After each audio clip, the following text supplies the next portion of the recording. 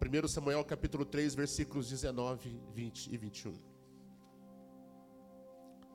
O Senhor estava com Samuel, enquanto este crescia, e fazia com que todas as suas palavras se cumprissem.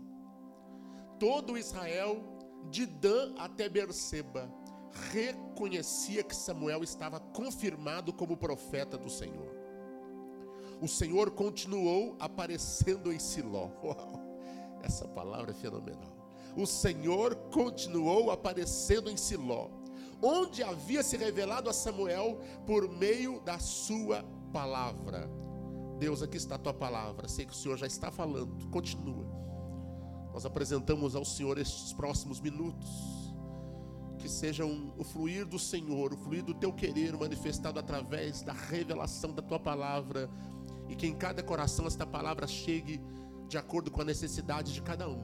Em nome de Jesus Cristo, assim seja. Amém. E graças a Deus.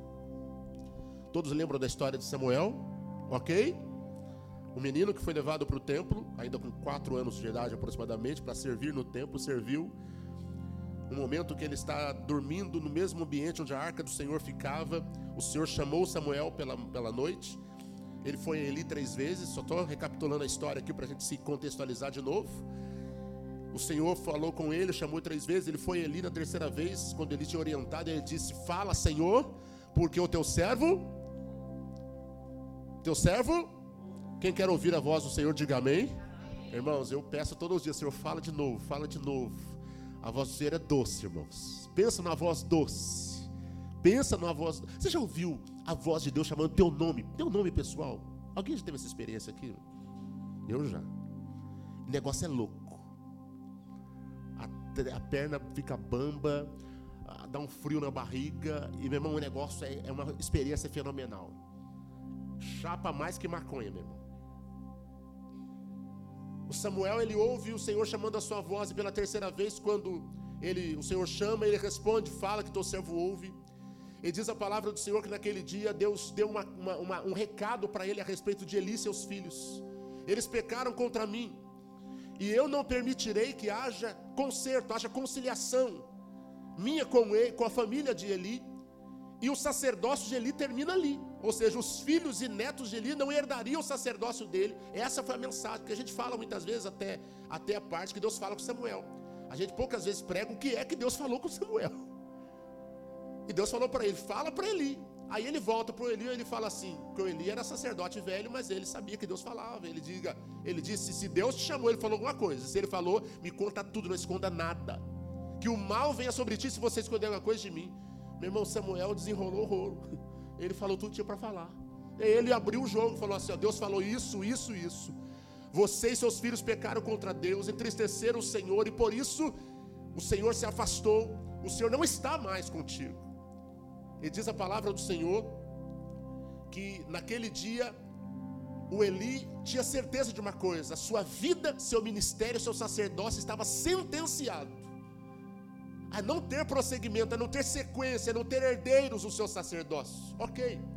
Mas acontece algo fenomenal, que mesmo Deus falando que não estava mais com Eli, que Deus não aprovaria mais Eli, e que Deus ia destruir Eli e seus filhos, acontece algo, meu irmão, que quando hoje estava meditando a palavra, eu chorei. Eu disse: uau, como é bom quando Deus tem compromisso com pelo menos uma pessoa. Sabe a sua casa? Sabe a sua família? Sabe aquele churrasco com os amigos, só tem você de crente? Deus vai lá, só por causa de você. Deus não estava mais com Eli, Deus não estava com Hofni e Finéias, que eram os filhos de Eli, mas Deus estava com Samuel. E a arca do Senhor ainda estava lá. E diz a palavra de Deus que a arca do Senhor estando lá, o Senhor continuou aparecendo em Siló. Siló é o lugar onde estava, o lugar onde Samuel e Eli moravam, residiam. Era um lugar onde estava o templo, onde ele exercia sacerdócio. E diz a palavra de Deus que durante aproximadamente 40 anos, o Eli comanda, espiritualmente falando, como sacerdote de Israel, a partir de Siló. E acontece, meu irmão, que onde Deus se revelou a Samuel por meio da sua palavra, o Senhor continuou aparecendo. Deixa eu fazer uma pergunta para você, e talvez eu preciso que você redobre sua atenção no que Deus quer falar com você, mas não atenção só do seu intelecto.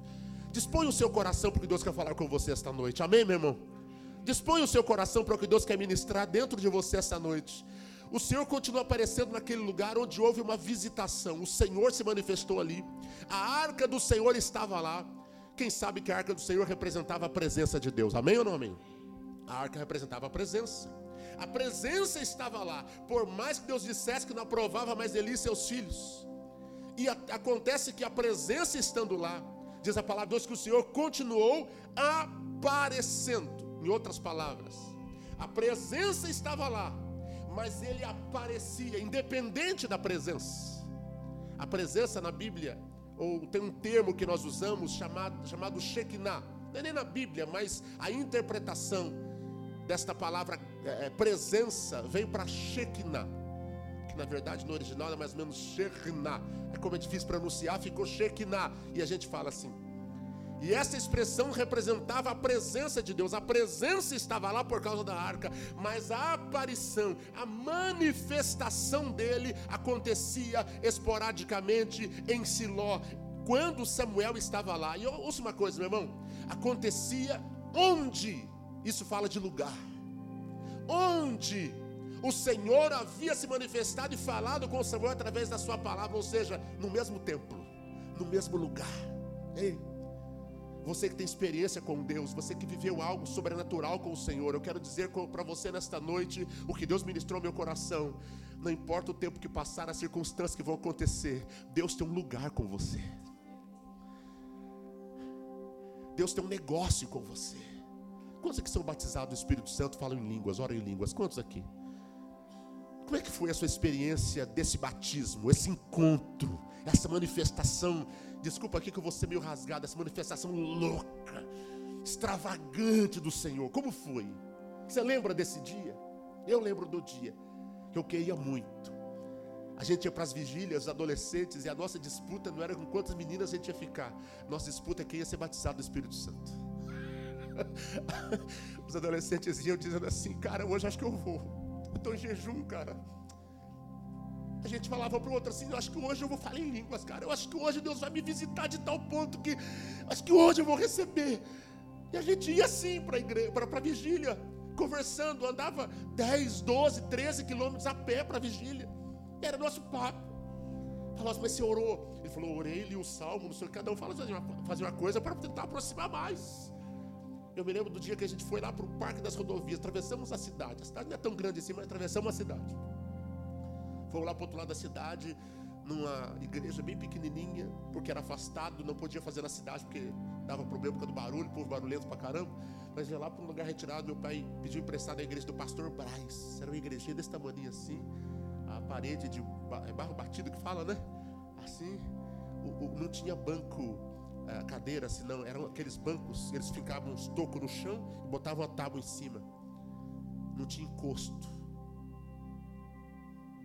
Igreja muito simples, não tinha piso, era barro batido. Pensa os irmãos fazendo assim, só poeira levantando. E a gente andou, meu irmão, 1h30 aproximadamente para chegar lá, a pé, garotada, a gente falando assim: cara, eu vou buscar mais hoje, cara. Eu estou sentindo que Deus vai fazer uma coisa comigo hoje. A gente tinha com expectativa no que Deus tinha para fazer na vida da gente. Eu me lembro desse dia que quando nós chegamos ali, nós percebemos que havia uma Shekinah, havia uma presença naquela vigília. Havia uma presença. E eu lembro que eu cutuquei um rapaz, hoje casado também, obreiro, eu cutuquei e falei assim: cara, Deus está aqui. Ele falou: já sei, eu já senti também. Eu falei: hoje eu vou. Meu irmão, a gente buscava com tanta ansiedade que a gente queria mais de Deus.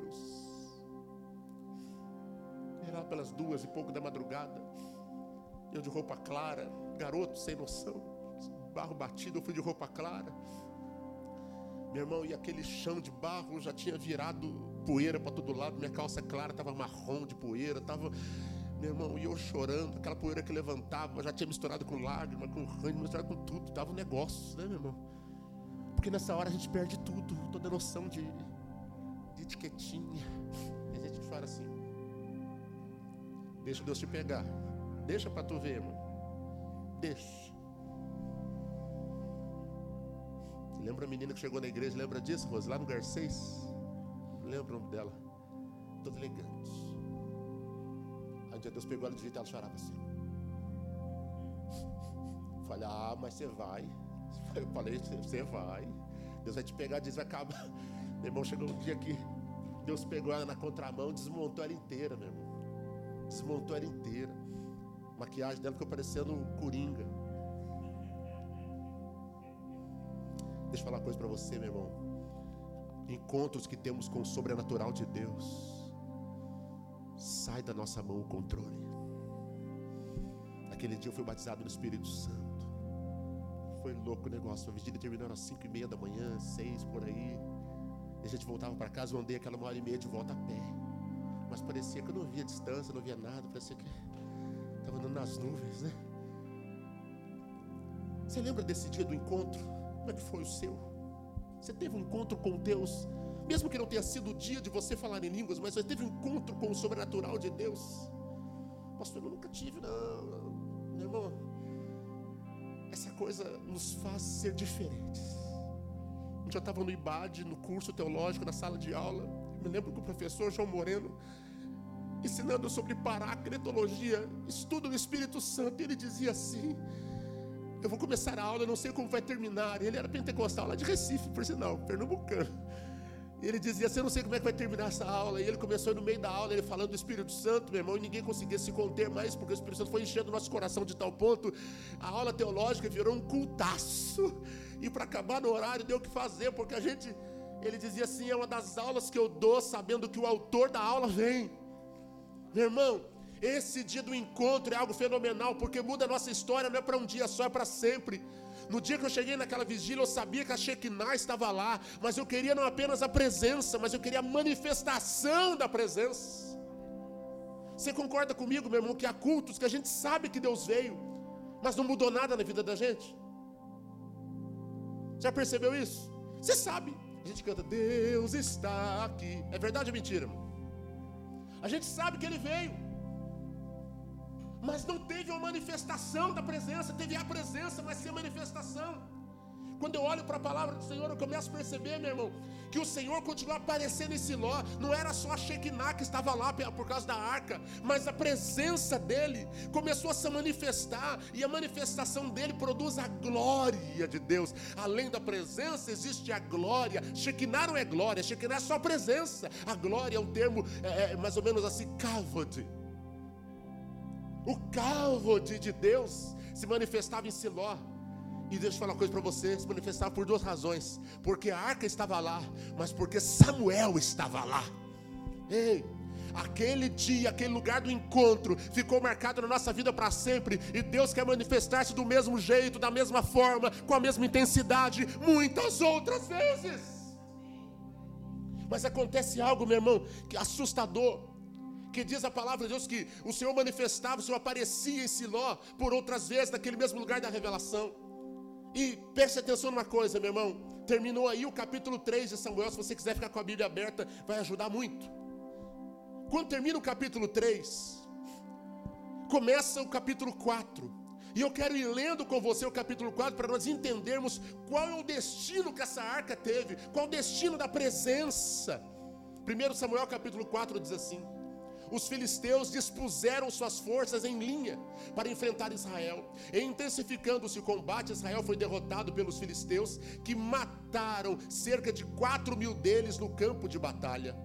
Quando os soldados voltaram ao acampamento, as autoridades de Israel perguntaram: por que o Senhor deixou que os filisteus os derrotassem? E olha só o que o povo de Israel disse. Os soldados de Israel disseram: vamos a Siló. Onde é que o Eli ficava, irmãos? Em Siló.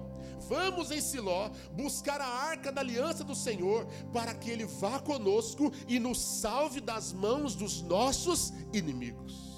Os soldados vão lá e digam assim: olha, os filisteus estão vindo com tudo para cima da gente, e a gente não pode ir sozinho, a gente só vai se a presença de Deus for com a gente. E o que é que eles fizeram?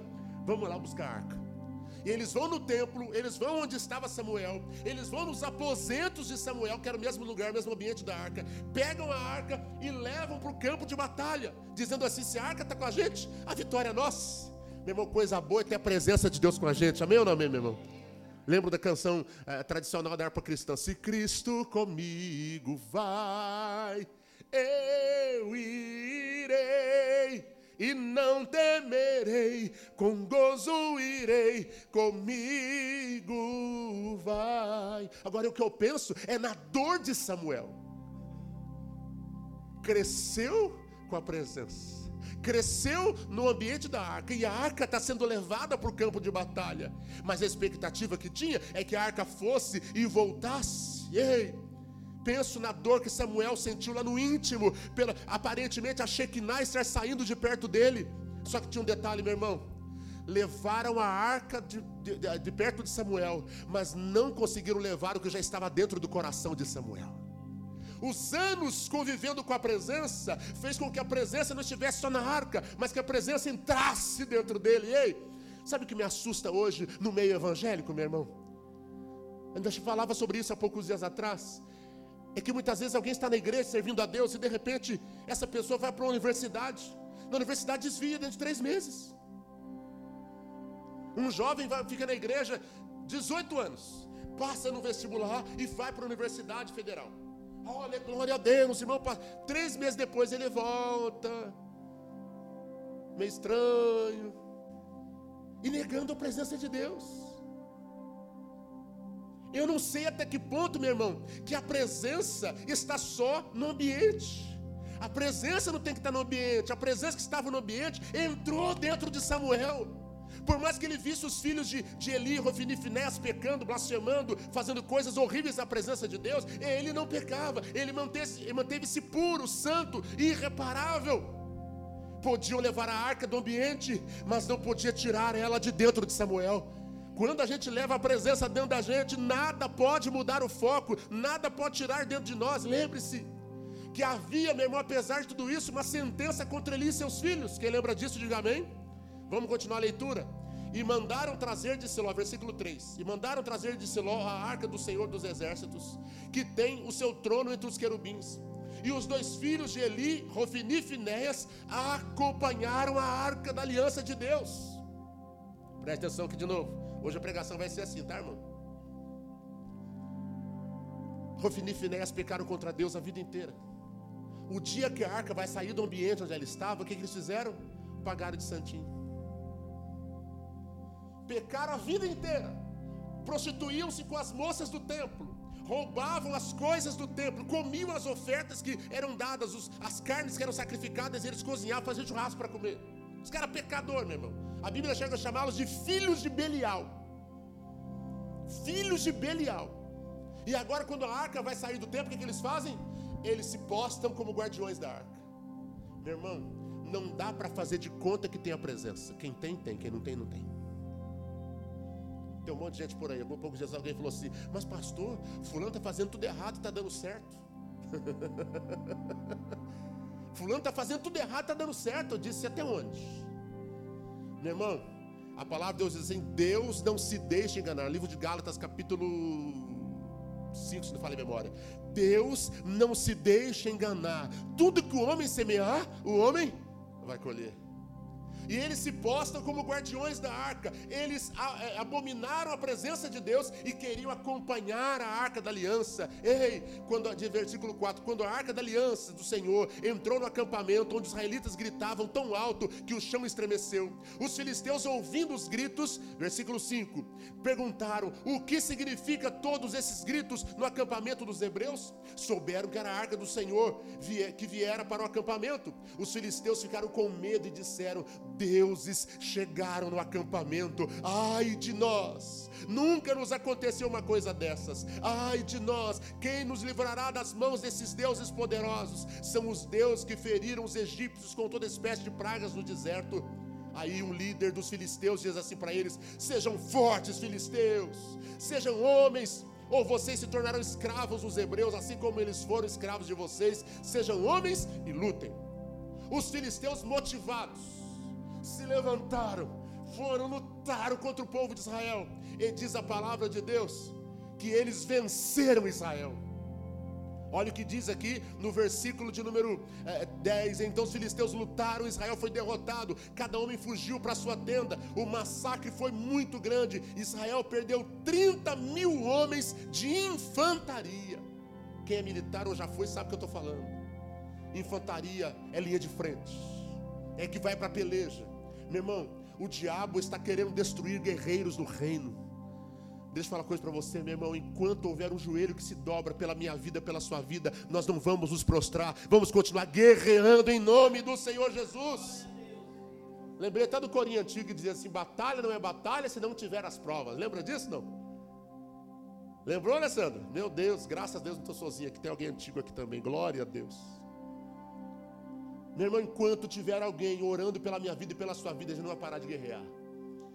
E quando não tiver alguém, nós oramos um pelo outro, a gente não para de lutar. Quem quer continuar lutando, diga amém. E diz a palavra de Deus que a arca de Deus foi tomada, e os 2 filhos de Eli, Rofini e Finéias, morreram. O que eu disse para você? Que Deus tinha falado: olha, não aprovei o que vocês fizeram, e vocês vão morrer.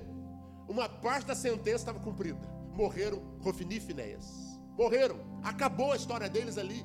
Uma parte da sentença estava cumprida. Versículo 12. Naquele mesmo dia, um benjamita, ou seja, descendente de Benjamim, correu da linha de batalha até Siló, com as roupas rasgadas e terra na cabeça. Quando ele chegou, Eli estava sentado, observando a sua cadeira ao lado da estrada, pois seu coração temia pela arca de Deus. O homem entrou na cidade, contou o que havia acontecido, e a cidade começou a gritar. Eli ouviu os gritos e perguntou: o que significa esse tumulto? Ou seja, o homem chegou em Siló e a cidade ficou sabendo da notícia, o tumulto acontece e o Eli quer saber o que tumulto é esse. E o homem correu para contar tudo a Eli. Versículo 15. Eli tinha 98 anos de idade, irmãos. Olha só a idade desse camarada, desse sacerdote. E seus olhos estavam imóveis, parados. Ele já não conseguia enxergar. O homem lhe disse: eu acabei de chegar da linha de batalha, fugi de lá hoje mesmo. Eli perguntou: o que aconteceu, meu filho? O mensageiro respondeu: Israel fugiu dos filisteus, e houve uma grande matança entre os soldados. Também os seus 2 filhos, Rofini e Finéias, estão mortos, e a arca de Deus foi tomada. Quando ele mencionou a arca de Deus, Eli caiu da cadeira para trás, ao lado do portão, quebrou o pescoço e morreu, pois era velho e pesado. Ele havia liderado Israel durante 40 anos. A sentença de Deus se cumpre por completo. Quem está recebendo até agora, diga amém. Talvez está falando: pastor, qual a revelação aí? Segura aí que vai chegar. Nesse mesmo momento que a notícia chega para Eli, ele cai, morre. Chega a notícia que os filhos dele estavam mortos. Diz a palavra de Deus, versículo 19: a sua nora, a mulher de Finéias, que Finéias significa boca de bronze, irmãos. A palavra, o nome Finéias significa boca de bronze. A mulher de Finéias estava grávida e perto de dar à luz. Quando ela ouviu a notícia de que a arca de Deus havia sido tomada e que seu sogro e seu marido estavam mortos, entrou em trabalho de parto e deu à luz, mas não resistiu às dores do parto. Olha isso, gente. A notícia de que a arca tinha sido arrancada fez com que aquela mulher entrasse em trabalho de parto. E diz a palavra de Deus, versículo 20: enquanto ela morria, as mulheres que ajudavam disseram: não se desespere, você teve um menino. Mas ela não respondeu, nem deu atenção. Versículo 21, ela deu ao menino o nome de Icabod, e disse: a glória se foi de Israel, porque a arca foi tomada, e por causa da morte do sogro e do marido. E ainda acrescentou: a glória se foi de Israel, pois a arca de Deus foi tomada. O que eu disse para você que significava a glória? Kavod. Como é que é o nome, irmão?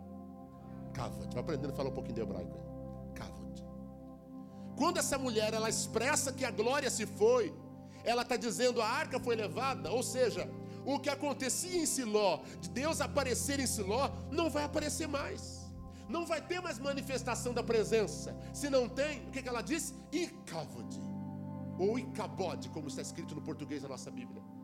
Icavod, a glória não vai estar mais aqui. A glória foi extraída de Israel. A glória não está mais em nosso meio, ou seja, a presença pode até voltar, mas não vai ter mais manifestações em nosso meio.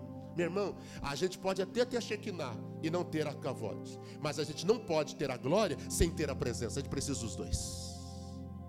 Amém ou não amém, meu irmão? Para eu viver coisas sobrenaturais, eu preciso dos dois. Ela percebeu que se a arca foi levada, se a Shekinah foi levada, a glória também não se manifestaria. E ela morreu dando nome ao menino de Icavod, Icabod. Acabou a glória de Israel. Meu irmão, isso aqui é muito forte para a minha vida e para a sua vida. Quando eu consigo entender isso aqui, eu percebo que há um desespero nessa mulher, morrendo, terminando a sua vida. Sabia que não tinha mais sogro, sabia que não tinha mais esposo, não tinha mais cunhado, e agora não podia mais desfrutar do seu filho, porque ela estava morrendo. E então ela balbucia, ela gemendo quase, nos seus últimos suspiros de morte, ela diz a respeito do seu filho, coloca o nome nele de Icabod. Já pensou nesse menino quando era olhado na rua? Lá vai, a glória se foi. Pega aí, a glória se foi. Segura, a glória se foi. Segura o Icavod. Segura ele aí. Aquele menino foi um marco para Israel, que havia sido arrancado algo. Agora, não quero pensar a sentença que esse menino carregou consigo o resto da vida, mas o que eu quero pensar aqui agora é que muitas vezes, como esta mulher, há muitas pessoas querendo sentenciar a nossa história, querendo sentenciar a igreja, querendo sentenciar a vida de pessoas, querendo sentenciar ministérios, dizendo assim: acabou. Ei, a nora de Eli teve uma voz, fraca, mas teve. Acabou. Não, Deus não manifesta mais, Deus não vai fazer mais nada. Ei, meu irmão, está cheio de nora de Eli por aí. Está cheio de nora de Eli dizendo para você assim: nunca mais você vai viver o que já viveu, aquele tempo acabou. Muita nora de Eli está por aí dizendo: seu casamento nunca mais vai ser feliz. Como a história que nós temos lá da Noemi e da Ruth, né? Nunca mais vai ter pão na casa do pão, nunca mais vai ter pão em Belém, nunca mais vai ter comida em Belém. Meu irmão, eu quero dizer algo para você. Há uma notícia nova ecoando pelos vales e montanhas, que a glória de Deus está voltando. Aleluia. Eu olho para Samuel e percebo Samuel relatando esse fato, meu irmão, fazendo-nos entender uma coisa. Quando aquela mulher estava dando a notícia, havia uma palavra entrando para o futuro daquele povo, dizendo: não tem mais glória, não tem mais jeito de ter manifestação de Deus, não tem mais jeito de Deus fazer alguma coisa, não terá mais milagres em Israel, não terão mais as visitações de Deus, as aparições, as manifestações da presença em Siló. Icavod, acabou tudo. Meu irmão, depois dessas tragédias todas que essa mulher balbucia, eu olho para a história, meu irmão. Quando a arca, ela vai para um lugar, para o outro, ela foi para o templo de Dagon. Não sei se você conhece a história, aliás, eu aconselho você a estar em casa. O capítulo 14 todo, é fenomenal o que Deus fez. Deus é muito louco, meu irmão. Deus fez com que a arca chegasse no templo de Dagon, e os cabeçudos dos filisteus colocaram do lado da imagem de Dagon. E quando amanheceu o dia, a imagem de Dagon estava caída, com a cabeça nos pés da arca, ou seja, prostrada diante da presença, a imagem de Dagon. Eles pegaram a imagem de Dagon, colocaram lá de novo, e no dia seguinte estava lá caída quando amanheceu o dia, e eles ficaram aterrorizados. E no terceiro dia a imagem estava despedaçada, e a cabeça do Dagon, do deus Dagon, estava na soleira da porta, caída lá. Tanto é que durante muitos anos os filisteus, quando entravam no templo, eles pulavam a soleira para não pisar no lugar onde caiu a cabeça do deus Dagon. Deixa eu falar uma coisa para você, meu irmão: toda religiosidade vai cair por terra em nome do Senhor Jesus. Onde a presença de Deus está, ouça isso, receba isso no seu espírito hoje, meu irmão. Onde a presença de Deus está, não haverá lugar para manifestações que não sejam de Deus. Sempre haverá alguém dizendo para você: nunca mais terá manifestação da glória de Deus. Está cheio de gente com notícia de Icavod, notícia de acabou, não tem mais jeito. Mas eu quero dizer uma coisa para você. Eu anotei isso aqui porque Deus falou muito forte no meu coração.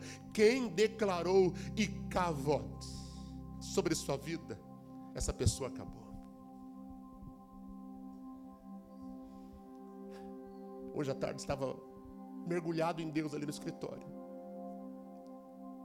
e Deus começou a ministrar meu coração de pessoas que passaram pela minha vida, e todas as pessoas que tinham colocado em xeque a presença de Deus, no meu ministério, na minha vida, na igreja, ou seja o que for, todas as pessoas sumiram da minha história, sumiram. Qual o nome da nora de Eli? Alguém sabe? Não tem. Onde foi parar o menino Icavod? Ninguém sabe. Meu irmão, a boca, a pessoa, quem declarou que sobre sua vida que Deus não estaria mais com você, Deus já tirou da sua vida, já ficou no passado. Deus está querendo promover. Agora tem um negócio, meu irmão. Pare de ficar tentando ressuscitar as noras de Eli.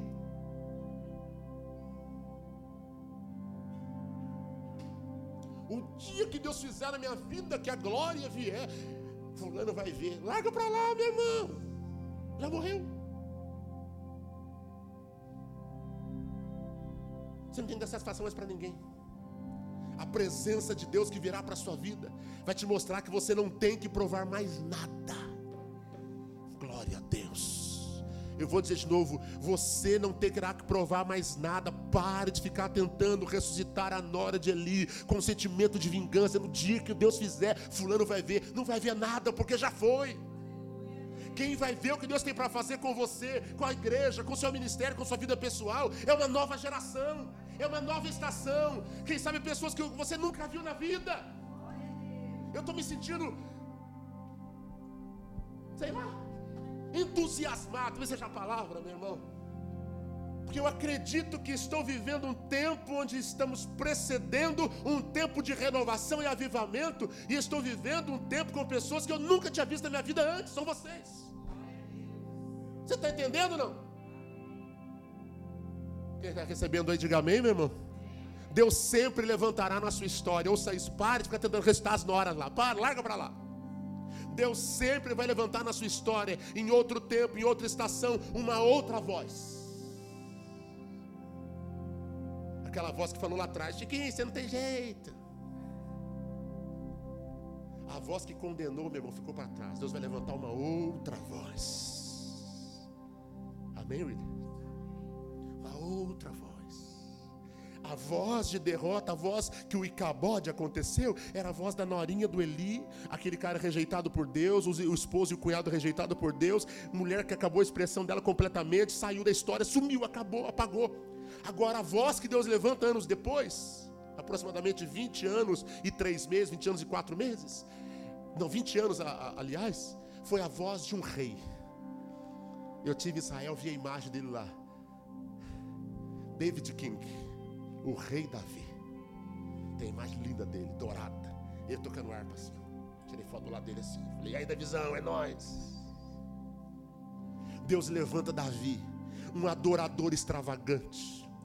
Quem deu a notícia de que o Icabode aconteceu foi uma mulher fracassando na sua história, acabando a sua vida. E quem Deus levanta dizendo assim: tem jeito, a glória vai voltar, é um rei que era um adorador extravagante, poderoso, marcou a história de Israel. E diz a palavra de Deus que aquele homem diz assim: a glória de Deus, a arca do Senhor vai voltar para Jerusalém. Meu irmão, pare de ficar tentando provar para as mesmas pessoas. Há uma outra voz que Deus está levantando para você. Há pessoas novas que acreditam em você de forma diferente. Há pessoas novas, Deus vai levantar dizendo assim: vai vir milagres, eu vou orar junto, eu estou junto. Tem quanta gente dizendo para nós esses dias aí: olha, pastor, jejum Daniel está sendo forte, está sendo difícil, mas Deus está fazendo. Meu irmão, se prepare, porque a voz que Deus está mandando para você nesses dias é a voz dizendo: a Shekinah vai voltar, a Kavod vai acontecer, a glória vai se manifestar, haverão manifestações de Deus na sua história, sim. Meu irmão, nós servimos um Deus poderoso nessa terra, experimentamos o seu poder.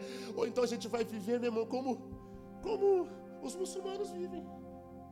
Botam uma touquinha aqui, vai explodir uns negócios, e sonhar que quando chegar no paraíso vai ter 1.200 virgens esperando por eles. Que vida é essa, meu irmão?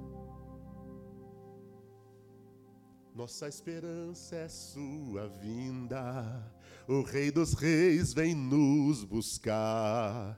Nós aguardamos Jesus ainda, até a luz da manhã raiar. Nossa esperança é sua vinda. O Rei dos Reis vem nos buscar. Nós aguardamos Jesus ainda, até a luz da manhã raiar. Se a Shekinah vai voltar, se a arca vai voltar, haverão manifestações da presença também. Eu queria, aliás, que você fosse boca de Deus para alguém antes que eu terminasse a mensagem. Se você crê no que eu estou pregando, eu gostaria que você saísse do seu lugar, abraçasse alguém, sei lá, botasse a mão no ombro, na cabeça, sei lá o que você vai fazer. Você vai dizer para essa pessoa assim: a Shekinah vai voltar. Você pode fazer isso agora? Pode fazer em nome de Jesus? Diga para alguém, diga para mais alguém. Diga para alguém: a Shekinah vai voltar. Haverá manifestações de Deus sim, em nome de Jesus Cristo, em nome de Jesus. Aleluia, aleluia, aleluia, aleluia, aleluia. A Shekinah vai voltar. Senhor Jesus Cristo, haverão milagres, haverão manifestações da presença novas, há coisas novas vindo na sua direção. Se você crê nisso, transmita isso para alguém. Você pode ser a boca de Deus, como Deus usou Davi, pode estar usando você agora. Haverá manifestação, vai começar a manifestar sim. Espírito de Deus, doce Espírito do Senhor, haverá Shekinah sim.